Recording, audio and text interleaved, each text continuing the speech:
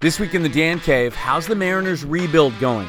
Too many good things, frankly, to squeeze into one podcast, but I'll do a rebuild status check today. And speaking of Mariners rebuild, who do you think is smarter, me or John Heyman? I'll take on the MLB Network analyst with facts and stuff. A lot of bad and ugly from the Seahawks' second preseason game, but we'll focus on the good as we get set for Week 3. And I'll give you 3 major rule changes I'd love to see the NFL make yesterday if possible. My take on the Seattle Dragons, the new XFL's team name and logo, and what they have to do to succeed here in Seattle. And was I right about the Cougs QB situation? Looks that way. Get into the Dan Cave, because it's kind of cold and wet and rainy out there. Welcome to the Dan Cave. Here's your host, Dan Viens.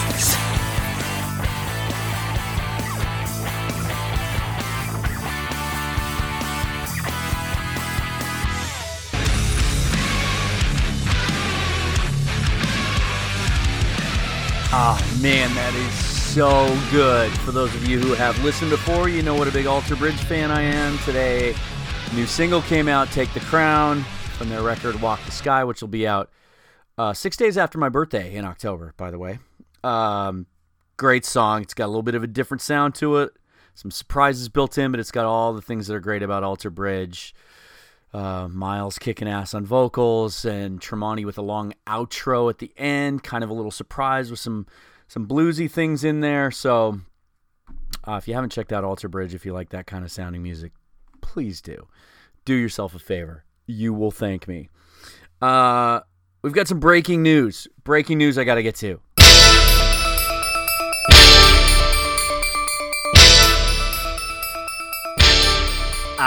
This just in. The Mariners rebuild, step back, whatever you want to call it.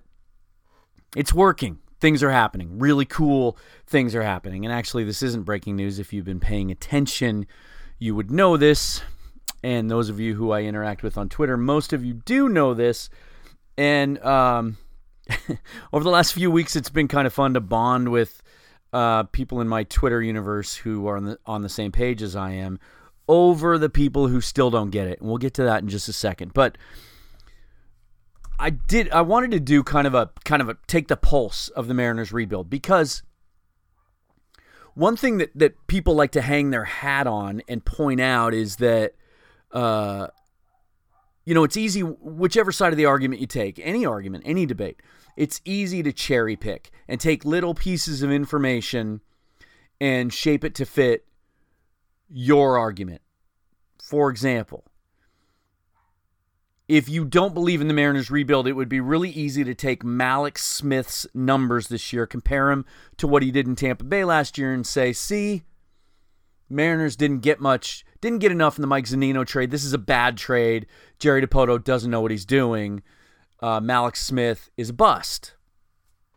You could have done that with Justice Sheffield earlier this season when he was really struggling in AAA, looking like a shell of his former self when he was one of the top prospects on all the major lists in baseball.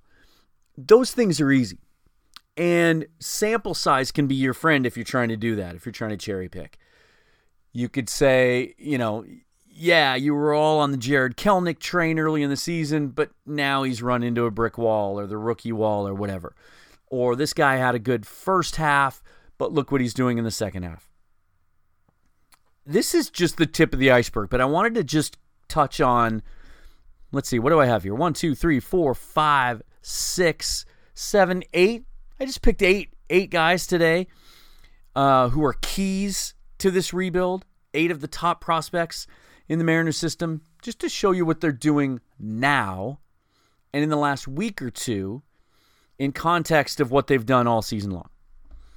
And this is also just an effort by me, for those of you who listen and don't dive into the minor league stats and don't take the time to really dig into the rebuild and look at all these prospects on a regular basis. I don't expect you to.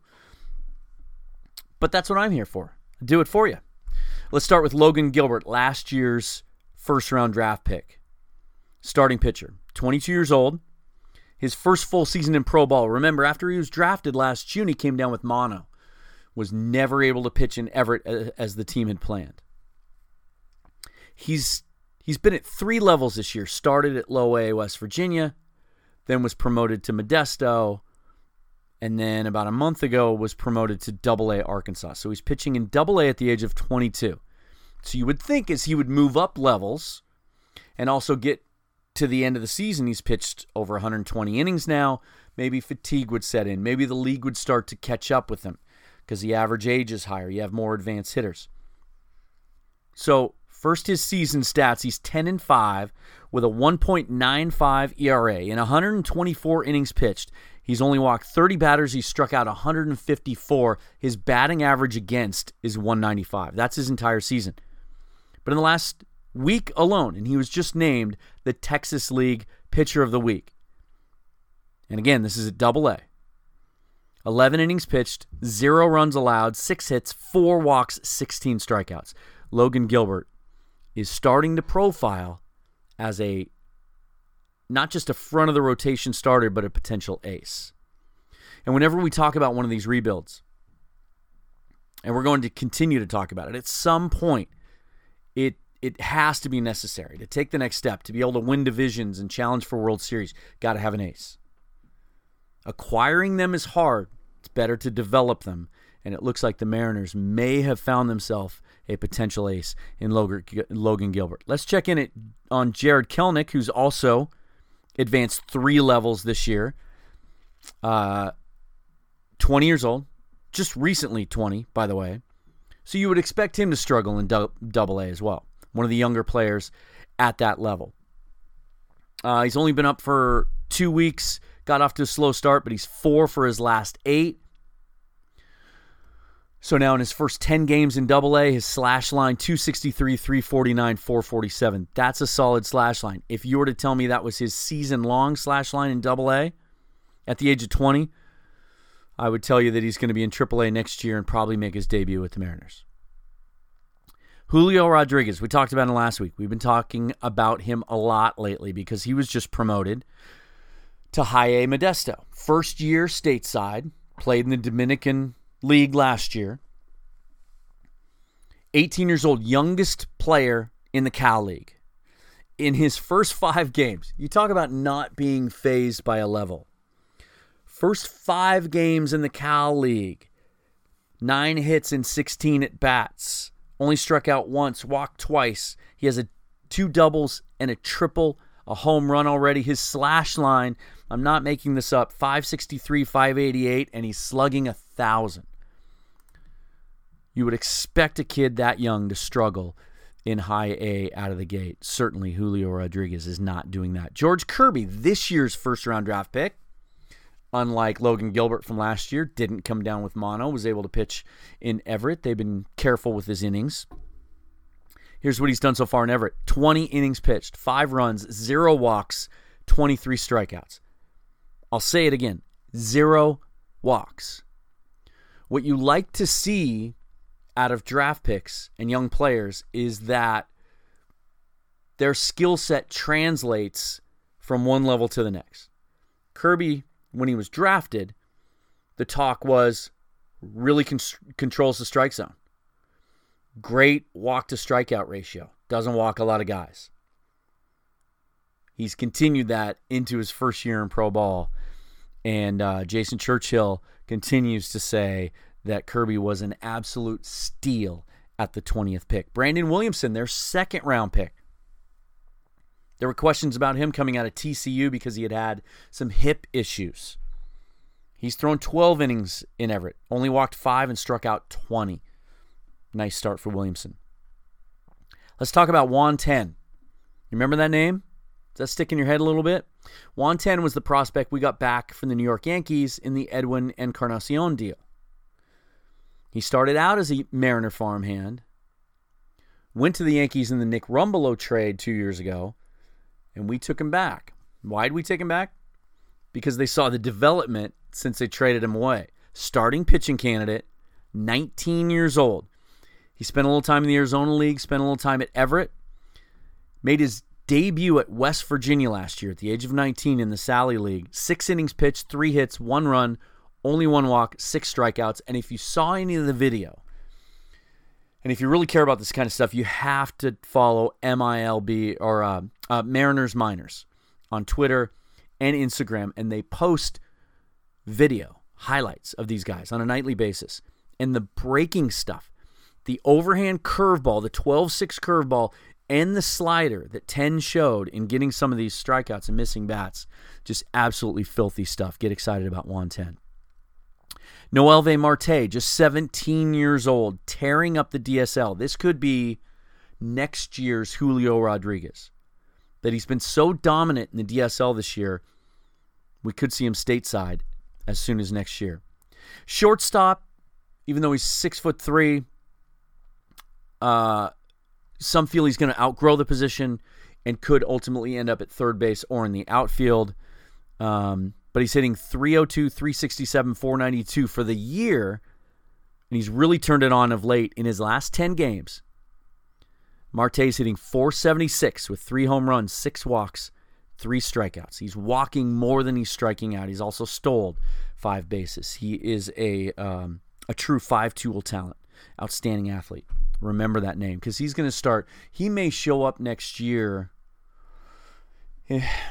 It's interesting. Sometimes the top 100 lists that you see, Baseball America, Fangraphs, MLB Network, MLB Pipeline, they don't often list guys in the DSL, but Marte may start to pop up on some of those top 100 lists.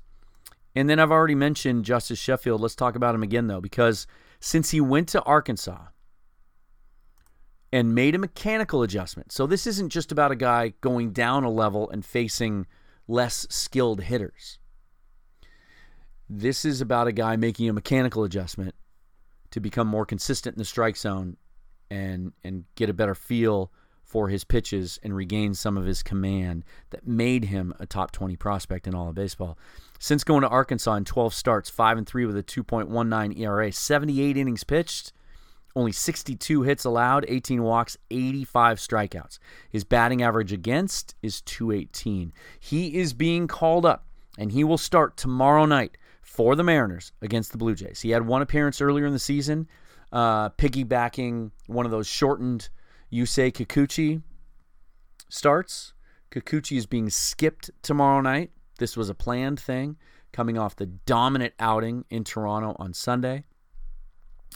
So it'll be really interesting to see if Sheffield can carry over and take what he's done at Arkansas and do it for the Mariners on Friday.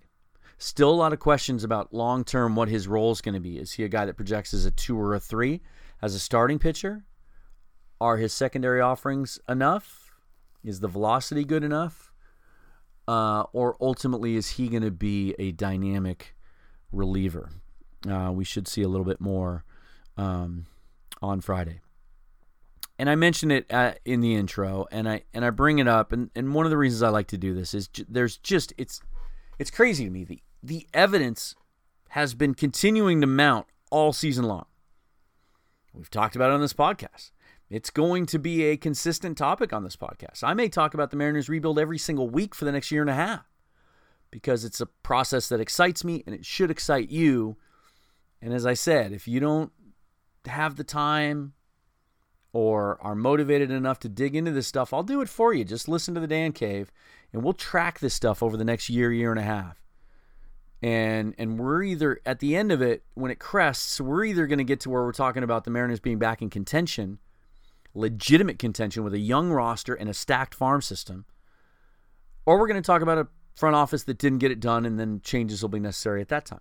But right now, the evidence is so overwhelming that this is working that it boggles my mind that people still don't get it. It's one thing to not agree with it and to stand by your argument that I think they should have done it another way. Tried to get a couple veterans, made a couple of trades, stayed in contention, maybe taking a shot at the wild card this year. If that's your argument and you believe in it and you have some specific points you want to make to back it up, then fine, I'm cool with that. I'll debate you all day long. We talked about that a couple weeks ago, the guy on Twitter that I had a really, really nice, healthy debate with. Didn't change his mind, didn't change my mind, but it was a really good debate. Usually that doesn't happen. It's more along the lines of, oh man, I got into it with this guy just the other day, who tried to make the argument. Someone had tweeted, because Jared Kelnick and Mariner Miners had posted an update of the game from that night in Arkansas when Justin Dunn, who I didn't even list here, who's been consistently outstanding all year long, had another great start. Jared Kelnick had a big game, had a couple extra base hits, and someone had retweeted that and said, here's the future of the Mariners rebuild. We're going to see these guys in the big league roster in a year or two. Can't wait. And somebody else jumped in to that thread and said, I hope not. I hope they're not part of this, or it's a failure. Vogelbach is the only guy that I still want to see around. So a bunch of us jumped in on that. Like he was essentially saying Daniel Vogelbach is a better prospect than Jared Kelnick. I won't get too deep into this because it was kind of ridiculous, and the guy ended up blocking me because he didn't have a counter argument and he didn't like being picked on. But his first argument when he was trying to justify his stance was that Vogelbach had finished second in the AAA home run derby last year and was selected to the All-Star game this year. And that all you had to do to know he was a great prospect and a better prospect than Kelnick was to watch his body control and the way he carries himself in the minor. I've already spent too much time on it. Guys like that they're out there. They're all over. But when it comes from an MLB Network insider, a guy who's been a national baseball writer, a well-known national baseball writer for decades, who has broken major trade news, who was considered one of the premier analysts of the sport in the nation, Jon Heyman, tweeted this 2 days ago. One of these days, the Mariners' plan may be revealed. But for now, and admittedly from a distance, they look like they're engaged in all-time roster churning and wheel spinning. No playoffs since 2001, many new plans since then, but when does the winning begin? This is Jon Heyman. If he had tweeted this in February or March, great. And in fact, when I saw this, I checked to make sure it wasn't somebody liking or retweeting it, trying to make the point that, hey, look, now there's a plan. Let's dissect this for a second. The first line, I have it in bold. One of these days, the Mariners' plan may be revealed.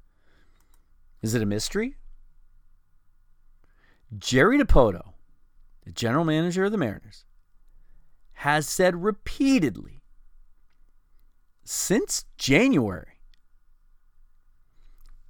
he has laid out word for word exactly what the plan is. And he's even divulged the timeline. I've disagreed with him on that. We've talked about that here. He has said, we saw that we couldn't compete as constructed the way we were last year with Houston and the Yankees and the Red Sox and the Indians. So we had to step back, his words, move some assets, build our farm system, acquire young, controllable talent that would crest in a year or two and give us the ability and the financial flexibility to then be a contender long term. And he even specifically said 2019 at the major league level is going to hurt. 2020, by the second half of 2020, we're going to be really interesting, his words, because that's when some of these prospects are going to start coming up, getting their first taste of big league baseball. By 2021, they expect to be competitive. Every single trade he's made along the way, he's reiterated that plan. Patiently, calmly, not getting defensive, believing in it 100%. Where has Jon Heyman been? Like, I'm literally running my hands through my hair right now and kind of pulling on it. Like, I can't believe this guy said that We talked 2 weeks ago about if you're only focusing on what's happening on the 25-man roster at the big league level with the Mariners and judging the rebuild on that, then you've thrown down your gun. You're unarmed. You disqualify yourself from being able to make an argument. This is John Heyman. One of these days, the Mariners' plan may be revealed. The other thing he says is no playoffs since 2001, many plans since then. Many new plans since then. He's been covering baseball for 20 years. Since 2001, there's only been one plan. Try to tinker with the roster every single year to stay good, to make a run at the playoffs. Every year, they acquire players. They went out and got Beltre and Sexton. They went and traded for Cliff Lee when Zorenchik took over. So Bavasi didn't try to rebuild. Zorenchik didn't try to rebuild. Yeah, he acquired some younger players. He drafted Ackley, traded for Jesus Montero and Justin Smoke. But you don't trade for Cliff Lee and sign Sean Figgins in free agency if you're trying to rebuild. So there's from 2001 to 2018, there was one plan. God.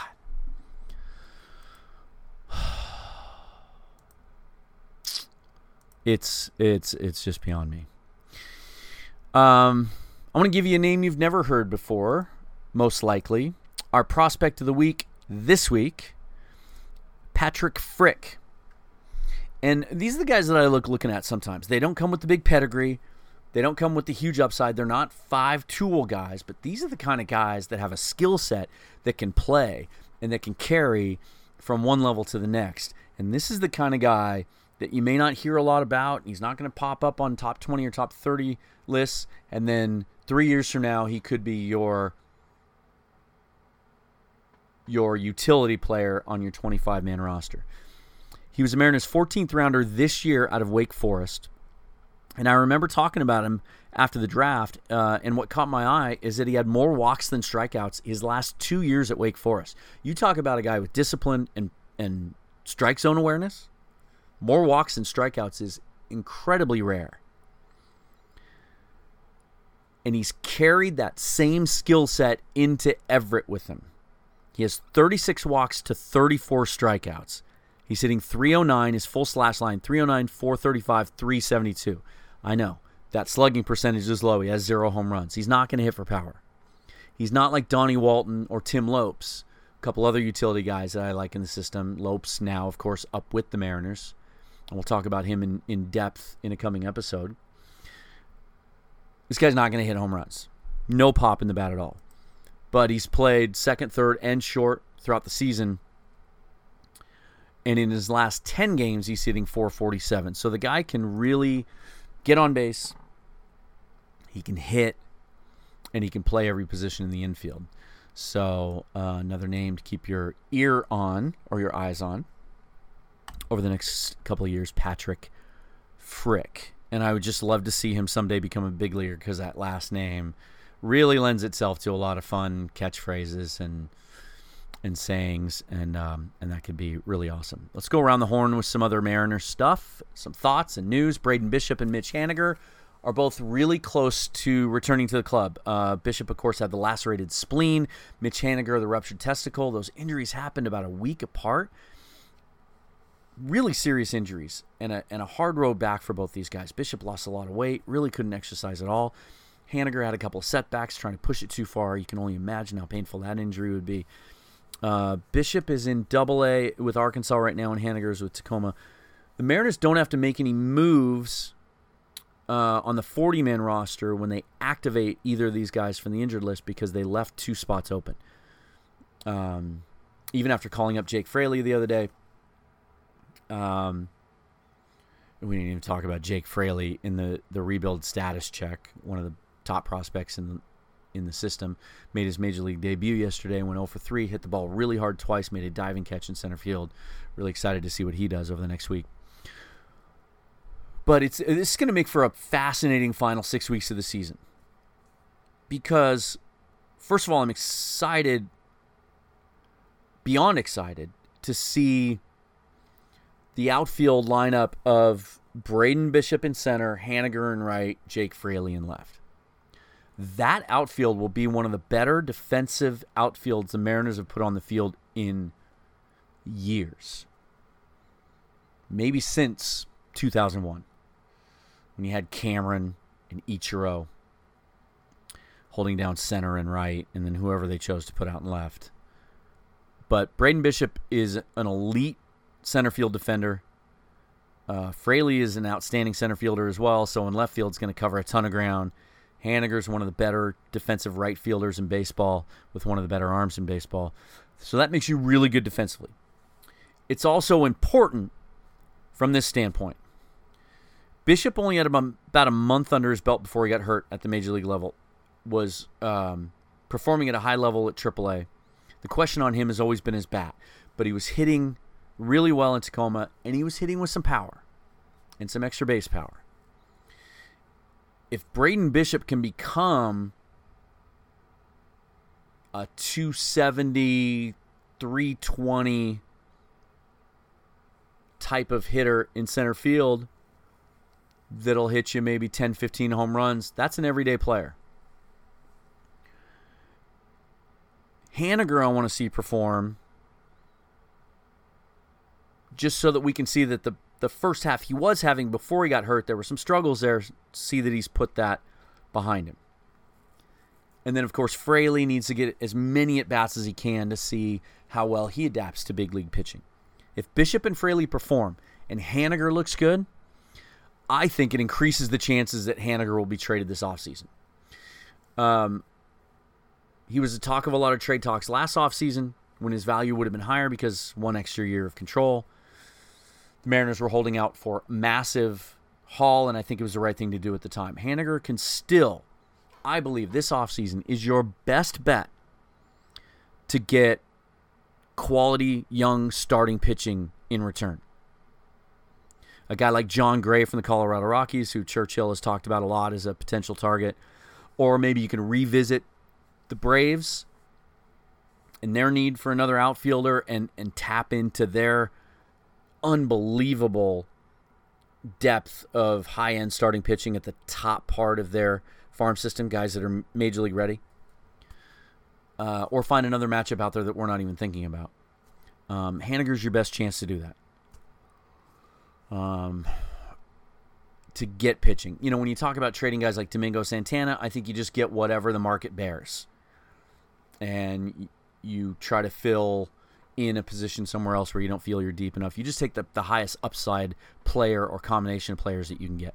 But Haniger, man, if he gets traded this offseason, I feel like it has to be for pitching.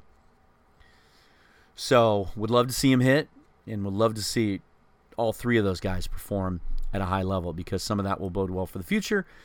It would all bode well for the future. Whether that becomes production on the field in a Mariner uniform or to be traded for pitching. Another guy that I've increasingly become willing to accept as ultimate trade bait, as his highest value, is Omar Narvaez. Had the great first half. If catching wasn't as deep as it was in the American League, might have been our all-star representative over Vogelbach. I saw somewhere the other day that with some of the defensive metrics, he's dead last in the league in catching. But all I've heard all season long are how much he's improved receiving the ball, blocking the ball, framing pitches, handling, working with pitchers. He's a serviceable defensive catcher, in particular as a left-handed bat as part of a platoon or a guy that you could DH or possibly consider a position change and make a first baseman out of him. Narvaez has struggled the last month or so, but his bat's legit. He was legit in Chicago as a platoon player. It was legit in the first half as the everyday catcher. But I think it's becoming more and more evident lately that Tom Murphy can play every day. Jerry DiPoto said as much on his own podcast, The Wheelhouse, about 2 months ago. Was talking about Tom Murphy and how when they acquired him, they felt strongly that he was an everyday catcher that just hadn't had a chance to catch every day in Colorado. He can hit with power, and he is the far superior defender. And the Mariners have other options as their second catcher. You could go into next season while you wait for Cal Raleigh to develop, for instance. You could go into next season with Tom Murphy as your everyday catcher, and Austin Nola could be your second catcher. Haven't seen him do it much at the major league level because they have Murphy and Narvaez, but from all reports, Nola is a solid catcher. He's also a guy that can play first base, can play some second base in a pinch. We've seen him do that. He can play some outfield. Extremely versatile, but he became a catcher full-time 2 years ago, took to it like a fish to water, and can easily be your second catcher. You'd have two right-handers. Sometimes you like to have a left-handed bat in there, but I wouldn't nitpick. I think Tom Murphy is a guy, I'd rather see him out there 5-6 days a week instead of Omar Narvaez, at least behind the plate. I like Narvaez's bat. He's going to bounce back, and I think there's some trade value there. In fact, as young and cheap and controllable as he still is, that kind of production, I think it's safe to say that you would get more in return for him this offseason than you gave up to get him last year. Remember, they traded Alex Colomé, who was about to get about a $3 or $4 million raise in arbitration as an eighth inning guy who did some closing for the White Sox this year. But a late inning reliever making $8 million a year is what you gave up to get Narvaez. I think you can get better than that in return. So, the more Tom Murphy hits, I think the more obvious that becomes. One other kind of cool thing this weekend, I say cool, but you may have different thoughts on it. But Felix Hernandez is finally ready to get back to T-Mobile Park. He's going to get the start on Saturday. They really took their time bringing him back in his rehab stint. In fact, it seemed like there was a little bit of tension there, that he thought he was ready 2 weeks ago. The team wanted him to make a couple more rehab starts. He looked good against Tacoma the other day. I don't think you're going to see anything more than what we saw the first part of the season from Felix. But here's the thing.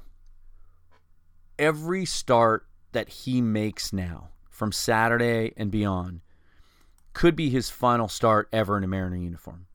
So just cherish that and take advantage of it if he's at home. I wish I could go to the ballpark on Saturday and watch him. I just can't. But if you can, you should, because the days are numbered. And no matter how well he pitches, his legacy, and we'll talk about that another day when it's more pertinent at the end of his career. But his best years were wasted. We know that. And,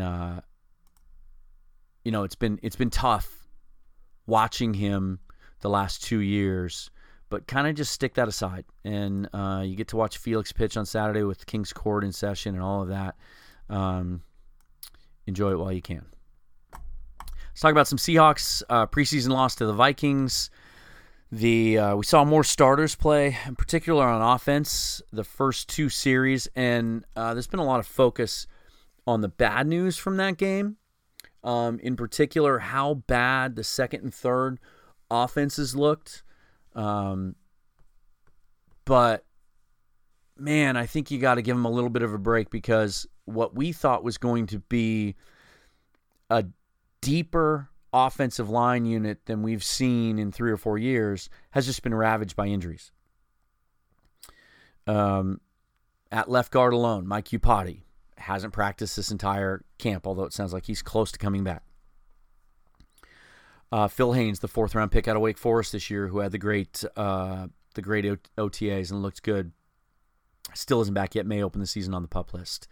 Jamarco Jones and George Fant, the two top backups at the 2 tackle spots, who there is so much hope and projection for, and speculation that one of or both of these guys could end up being the bookends when Ifedi and Brown move on. Both have been banged up. Fluker's been hurt on and off, but he was in there on Sunday.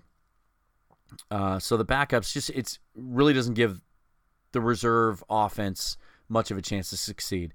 Rashad Penny. I need to remind myself, there's no R in there. Rashad Penny had nowhere to run. There's been a lot of criticism of his this week. He didn't have anywhere to go. From the second he was touching the ball, almost, he was hitting the backfield. But I'm going to focus on the good news from that game because we're going to stay on the offensive line. Those first two series, 260-plus yard series, might have been the best, most consistent, most dominant pass protection we've seen from a Seahawks offensive line since Pete Carroll arrived in town.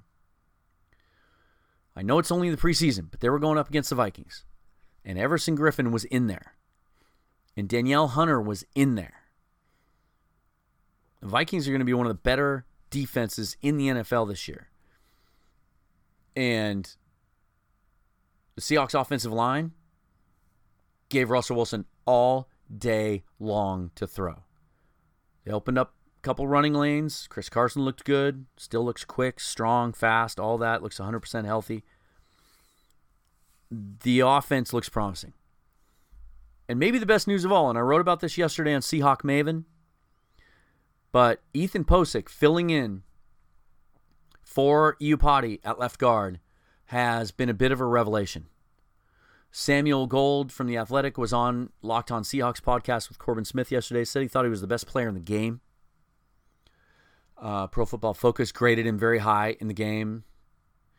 He had the great rookie year. He looked lost last year in Solari's new system. There were questions about his functional strength. He's added 20 pounds. He always had the technical prowess. I mentioned this in the story yesterday, but the day he was drafted, Brock Heward came out. He had seen him play a lot in his role as an analyst for ESPN and said, hey, this is different than the lineman that the Seahawks have been drafting recently. He's not a project. He can play. He knows what he's doing.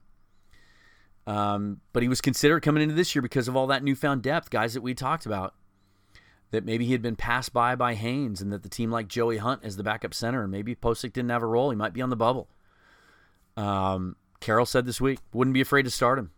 And he may be our left guard moving forward. Iupati had a history of injuries coming to the Seahawks.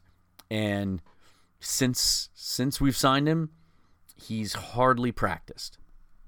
So, great sign that Posick was able to play that well with that unit. Dwayne Brown looked phenomenal.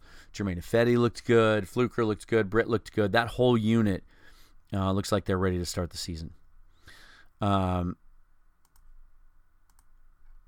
So that's really all I want to focus on from that game because it's really all that looked good. I know I said I would focus only on the good, but I think it was obvious to everyone also. The questions about the pass rush are still significant and prominent. And to try and generate a pass rush, they're blitzing a lot more with their DBs and their linebackers. And I don't know if that's a recipe that's going to work in the regular season because I don't know if the back end, if the DBs are good enough to cover when they're left on an island. But I will say this. I'm going to say it on the record now because it could happen anytime between now and September 8th. John Schneider will make a move. He'll make a significant trade, possibly two, to get help for that pass rush and that defensive line, even knowing that Ziggy Ansah should be healthy and should be ready week one, and that LJ Collier is closer to returning. Schneider's going to make a move. He has a history of making trades late in camp. He's going to acquire someone either, and it may just be someone that he assigns after the cut to 53 league-wide. But typically his MO is he'll identify the guy he wants and make that move before the cut so that he can get in and not risk having that player go to the open market. So keep your eyes out for that. Here's three things that I want to see the NFL change as soon as possible.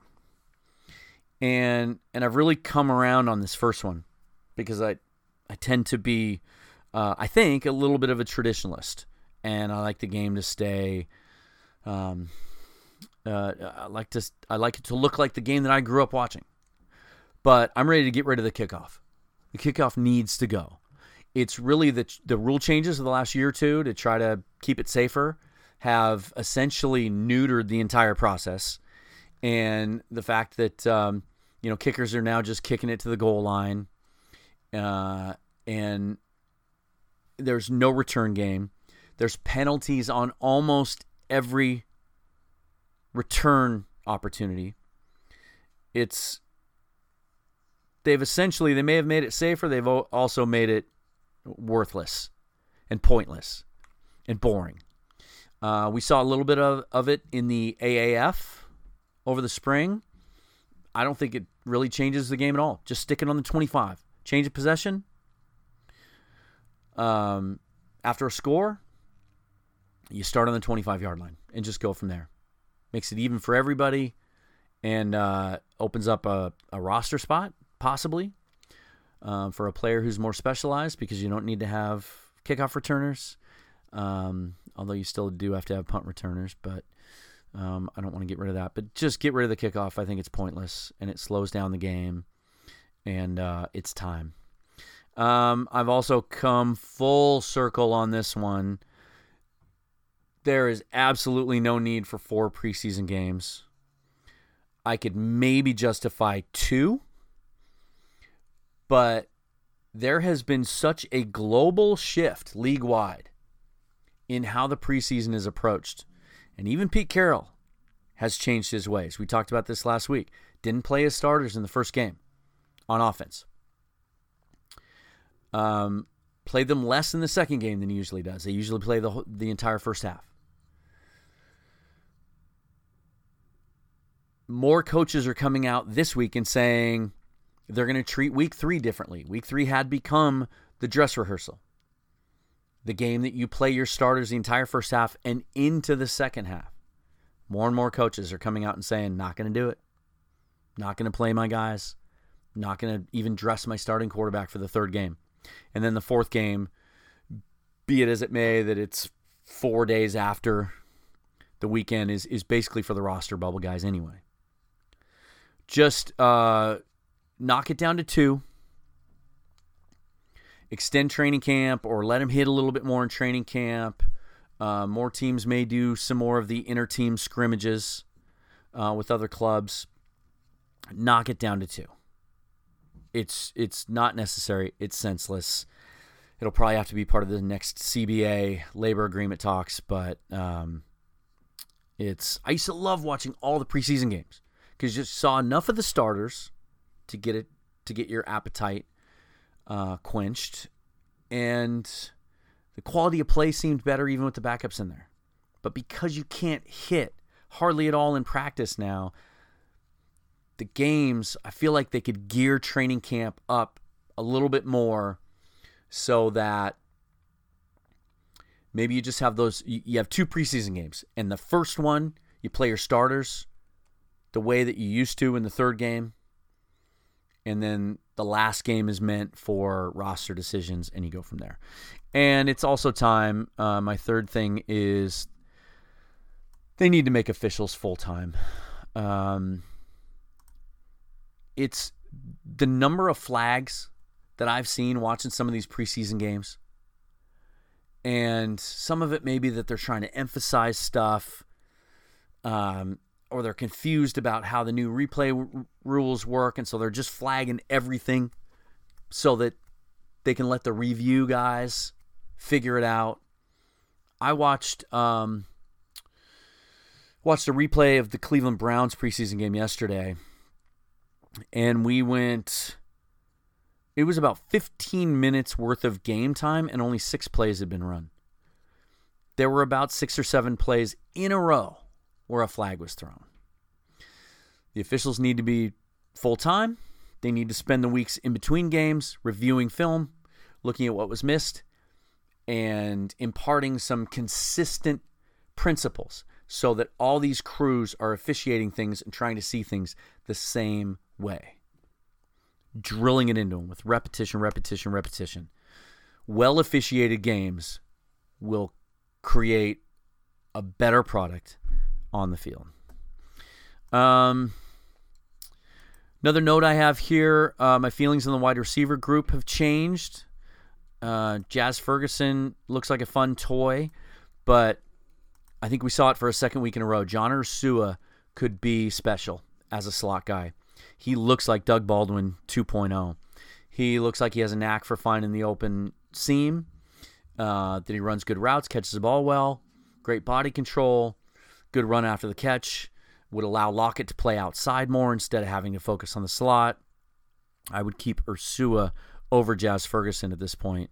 And I think the league kind of knows what Ferguson's limitations are, and I'm starting to think there's a chance that we could get him through to the practice squad. I also said that I liked Paxton Lynch's upside better last week than Geno Smith, and then Lynch looked terrible. Granted, the aforementioned issues with the offensive line were working against him, but he looked indecisive, inaccurate. Geno Smith is back in practice this week. Lynch probably can't play anyway because he took that hit to the helmet. He's in the concussion protocol. I'd be surprised if he's even cleared to play this week. I think Geno Smith needs to play well, though. I think after Russell Wilson's finished this Saturday against the Chargers, we need to see Lynch play, or Smith play well. He needs to play well in the fourth game. If he doesn't, I wouldn't be surprised if Schneider's out looking once again like he did last year when he picked up Brett Hundley at the very end of training camp with the trade. If he goes out looking for, let me just put it this way, our backup quarterback, week one, might be a guy that's not on the roster. And they have to put an end to this cycle. I don't care that you have a franchise quarterback. We have 10 picks in next year's draft. He'll probably trade around anyway and make that even more than that.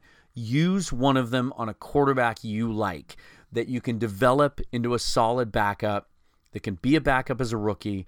And then if you really strike gold with him and he becomes a guy that looks like he could be a long-term starter in the league, then you do what New England did. And you trade him like they traded Jimmy Garoppolo for a couple of second-round picks.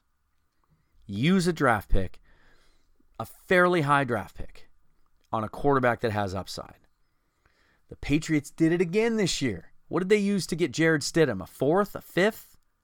Stidham looks great in the preseason. Looks like the next Garoppolo and the next long-term backup, and maybe even the successor to Brady, because the knock on Stidham was always that he was miscast at Auburn in that offense, but that he projected more as a pro-style guy, and it sure looks that way so far. All right, I mentioned this last week. I need your help.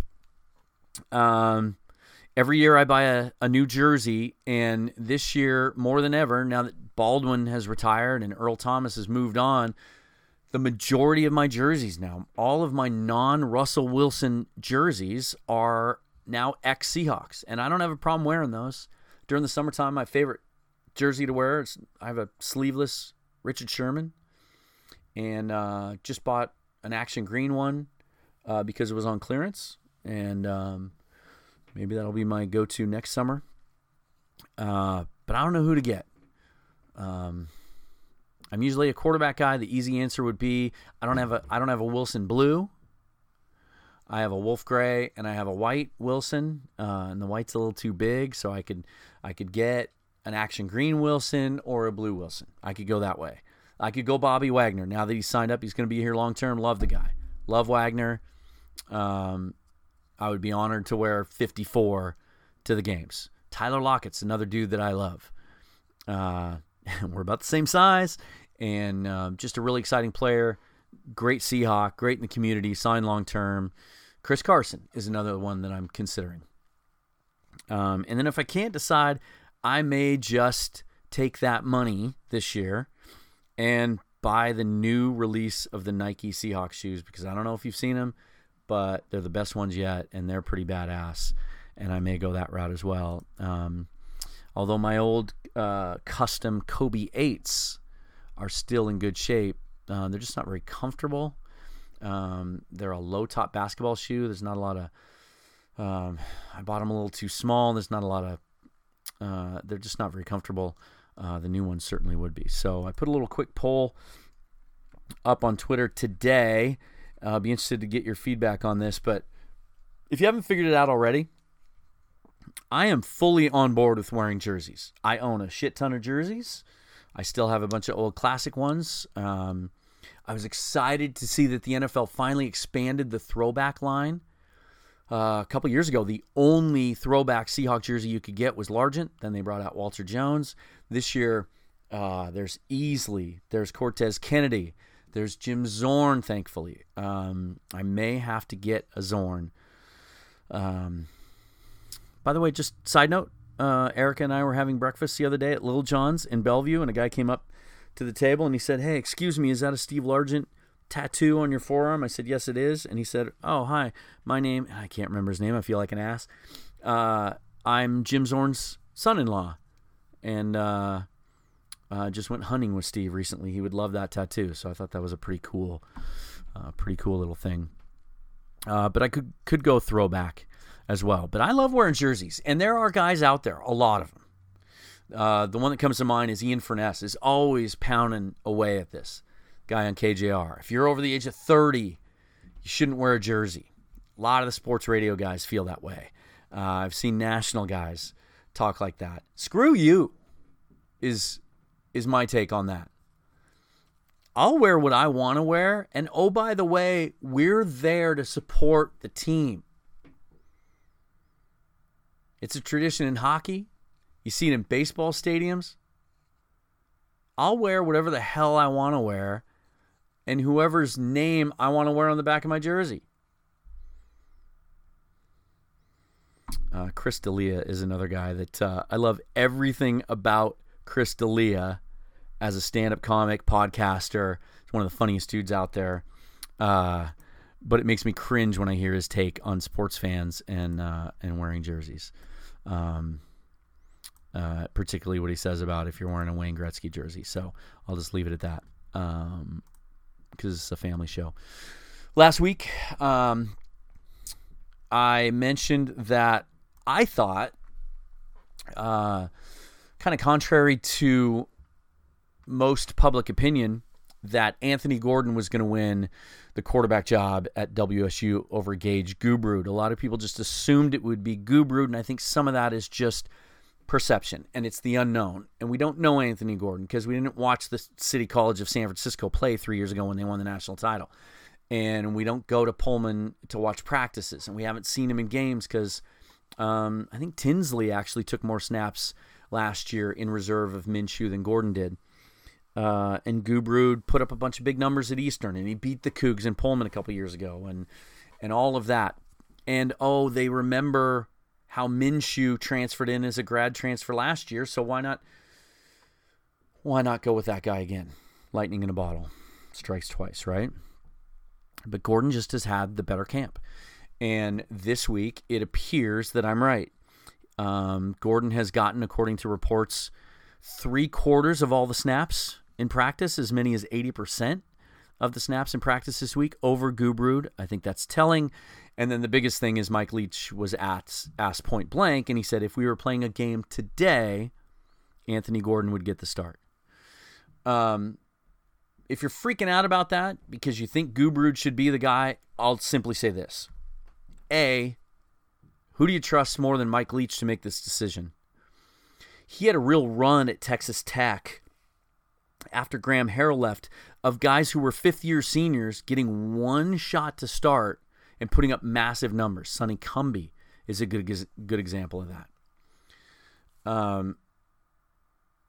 I trust Mike Leach to make the right decision. And if he sees something in Anthony Gordon to make him the starter over Gubrud, then I'm going to believe that Anthony Gordon is the right guy. Also, just know that the depth right now at the quarterback position in Pullman is insanely good. If Gordon falters, doesn't play well, the situation's too big for him, or he gets hurt, having Gubrud as your backup quarterback with all of his experience and how prolific he was at Eastern, not a bad problem to have. having Trey Tinsley as your third quarterback, who's been in the system for 3 years, and going into camp was in a three-way race for the starting position, not a bad problem to have. Having your fourth-string quarterback be Cam Cooper, who was a 4-star recruit, redshirted as a freshman last year, is presumed to be the guy next year, not a bad problem to have. And then, oh, by the way, your fifth quarterback is Gunnar Cruz, who is a freshman recruit this year and a 4-star who they're going to redshirt, but ultimately may end up overtaking Cooper.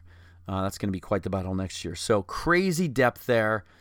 They've got a couple of kind of easy non-conference games to work it out, but don't be surprised if Gordon, takes the ball and runs with it and has a good year. Has a Minshew-type year. A couple other WSU notes. I'm sure you've heard the news, but HBO is doing kind of a Hard Knocks style behind-the-scenes series this year, and they announced that WSU will be one of the teams featured. It won't be like Hard Knocks in the sense that it focuses on only one organization. They're focusing on 4, but one of the 4 is Alabama, and one of them is WSU. So I can't wait to see, getting behind the scenes and behind the curtain with Mike Leach is always an entertaining thing. Some Coug fans may cringe and be a little scared of that. Like, oh, they're going to find out what a nut job our head coach is. I don't care about that. He's our nut job. And I think that exposure that we're about to get on HBO can only help in recruiting. And maybe we'll start getting some 5-star guys. And there's a 5-star recruit right now, one of the top recruits in the nation, who just announced his final 6 schools. And WSU is on that list. Savell Smalls, outside linebacker from Kennedy Catholic. You may have heard of him. He is a legit 5-star recruit. The biggest get in the state of Washington. His final 6 are Oregon, Tennessee, Florida State, Alabama, UW, and WSU. The UW thing's interesting. He took them off of his top 10, but put them back on his top 6. You can brush this off and you can think they don't have a chance. They don't have a chance. But here's why they might. Because WSU has one thing to offer that none of those other 5 schools are offering. This kid wants to play on offense too. At first I heard it was running back, but the latest report I saw is that he would play receiver. He's 6'3", 227. He would play outside receiver in the air raid. And the Cougs are offering him that. They're saying, if you sign with us, we will allow you to play on both sides of the ball. We'll see how important that ends up being to this kid. I think it's still a long shot, but the fact he is in the top 6, we are in the top 6, and that we're the only school offering him that opportunity, you just don't know, do you? Let's wait and see. And my final thought this week, the XFL finally announced the team names and unveiled the logos for the 8 XFL teams, and we are the Seattle Dragons. The logo looks badass. I love the nickname. There was a lot of criticism of the nickname. Nobody ever loves these things. When the NHL team names themselves finally in a month or two, there are going to be detractors and people that just hate the direction that they took. Here's why I love the Dragons. And if you haven't already, go online and look at the video they put together to announce this. It's really well done. While the XFL isn't going to be as bombastic and over the top as it was the first time it tried to launch, because they went too far and it became sort of a caricature, it's still supposed to be more fun. Some people have speculated the league's never come out and said what XFL stands for. Some have said the X is for extreme, like the X Games, or the Extra Fun League. But either way, they're trying to stand out and be more entertaining. These names are fun. The Renegades. I like Seattle Dragons. I like them a lot. And I can't wait to get some merch. Here's the thing. I'm excited about the XFL as a whole. Buddy and I even talked about putting deposits down on season tickets. I don't know if we're going to do that simply because the downside of a spring league and having a franchise in Seattle is you're starting play in February. Remember what the weather was like last February? What the weather is usually like in February? Not a lot of fun to see an outdoor football game. So what we'll likely do the first season or two, and I do think they'll make it 3 seasons minimum because Vince McMahon has that money set aside and is guaranteed 3 seasons, and I think they'll make that happen. I think what we'll do is, hey, the Dragons are playing a home game this week. The forecast looks decent. Let's go to a game. But here's what I think they have to do to last beyond 3 seasons and to last as a whole, as a league, but in particular for the franchise in Seattle to succeed, is I think they have to have enough players on their roster that have local ties, that immediately spark interest in the local football fan. And the biggest one is at the quarterback position. And there's a couple of options. We know that Jake Heaps, former BYU quarterback, but from this area, was the number 1 quarterback recruit in the country coming out of high school, chose BYU over UW, and then spent training camp with the Seahawks a couple years ago. Now he does some local radio, and he helps Russell Wilson, works for Russell Wilson doing his quarterback camps. Keith Price, the former Husky starter. Those two have been invited to take part in the draft. So there's a good chance one or both of them will end up with the XFL team. But here's a couple other ideas. What about Paxton Lynch? Granted, he hasn't been a Seahawk for that long, but he's a really interesting player. First-round draft pick just 3 years ago. The commissioner of the XFL, Oliver Luck, has even come out and said whoever loses the backup quarterback battle in Seattle is going to be of interest to their league. Paxton Lynch would be interesting. How about Luke Falk? He's currently battling for the 3rd or 4th spot in New York with the Jets. Don't know how many quarterbacks they're going to keep. Spent last year with the Miami Dolphins, but he's that type of fringe NFL young player that the XFL might make a lot of sense for, because you could go be on someone's practice squad and make $80,000 and not get very many reps in practice and never get into a game. Or you can go to the XFL and make 6 figures. I think they've said they're willing to pay their quarterbacks up to $250 a year, and you can play every day. And you can get those reps, and you can build tape for yourself. Jake Browning is in that same situation. Signed as an undrafted free agent with the Vikings this year.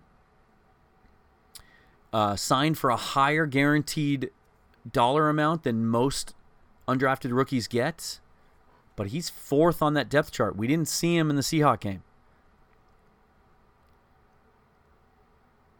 So he may be a free agent and in the same boat as Luke Falk. I think that would generate a lot of interest locally. I think Browning certainly would generate more interest than Falk. Running back James Williams was just caught over 70 passes for the last 2 years for the Cougs. Came out early. Was signed by the Kansas City Chiefs. They cut him before camp started. He was just signed by the Colts the other day and released 36 hours later. He'd be interesting. And then look at the bottom of the depth chart of the Seahawks wide receiver group. How about guys like Amara Darboh, Keenan Reynolds, Malik Turner? Darboh was a 3rd-round pick. Reynolds and Turner have been kind of the standouts of camp and on the practice squad the last couple years. But they just haven't had a chance to consistently prove themselves. Some of those guys that played in the AAF, even if it was only for 8 or 9 games, made an impression and got invited to NFL camps where they otherwise wouldn't have. So the exposure helps. I think they should focus on local players. But anyway, I'm excited about the Dragons. I'm excited about the XFL. I mean, it's February. You know, what else are you going to do in February and March? I know that, in 2 years we'll have hockey to watch. But, the NFL offseason is really the most interesting thing in February. And then pitchers and catchers report at the end of the month. So I hope it works, and I'm looking forward to seeing some games. That's going to do it. I know we packed a lot into that episode, but there's a lot going on. So if it's your first time listening, I appreciate it. Thank you very much. Please hit subscribe so you get notifications when there are new episodes. We do this once a week here on The Dan Cave. You can email me at thedancaveshow@gmail.com. Please follow me on Twitter if you're not already, @Seahawks Forever. My name's Dan Viennes. This is The Dan Cave. Thank you again for listening. And as always, go Seahawks, go Mariners, go Cougs.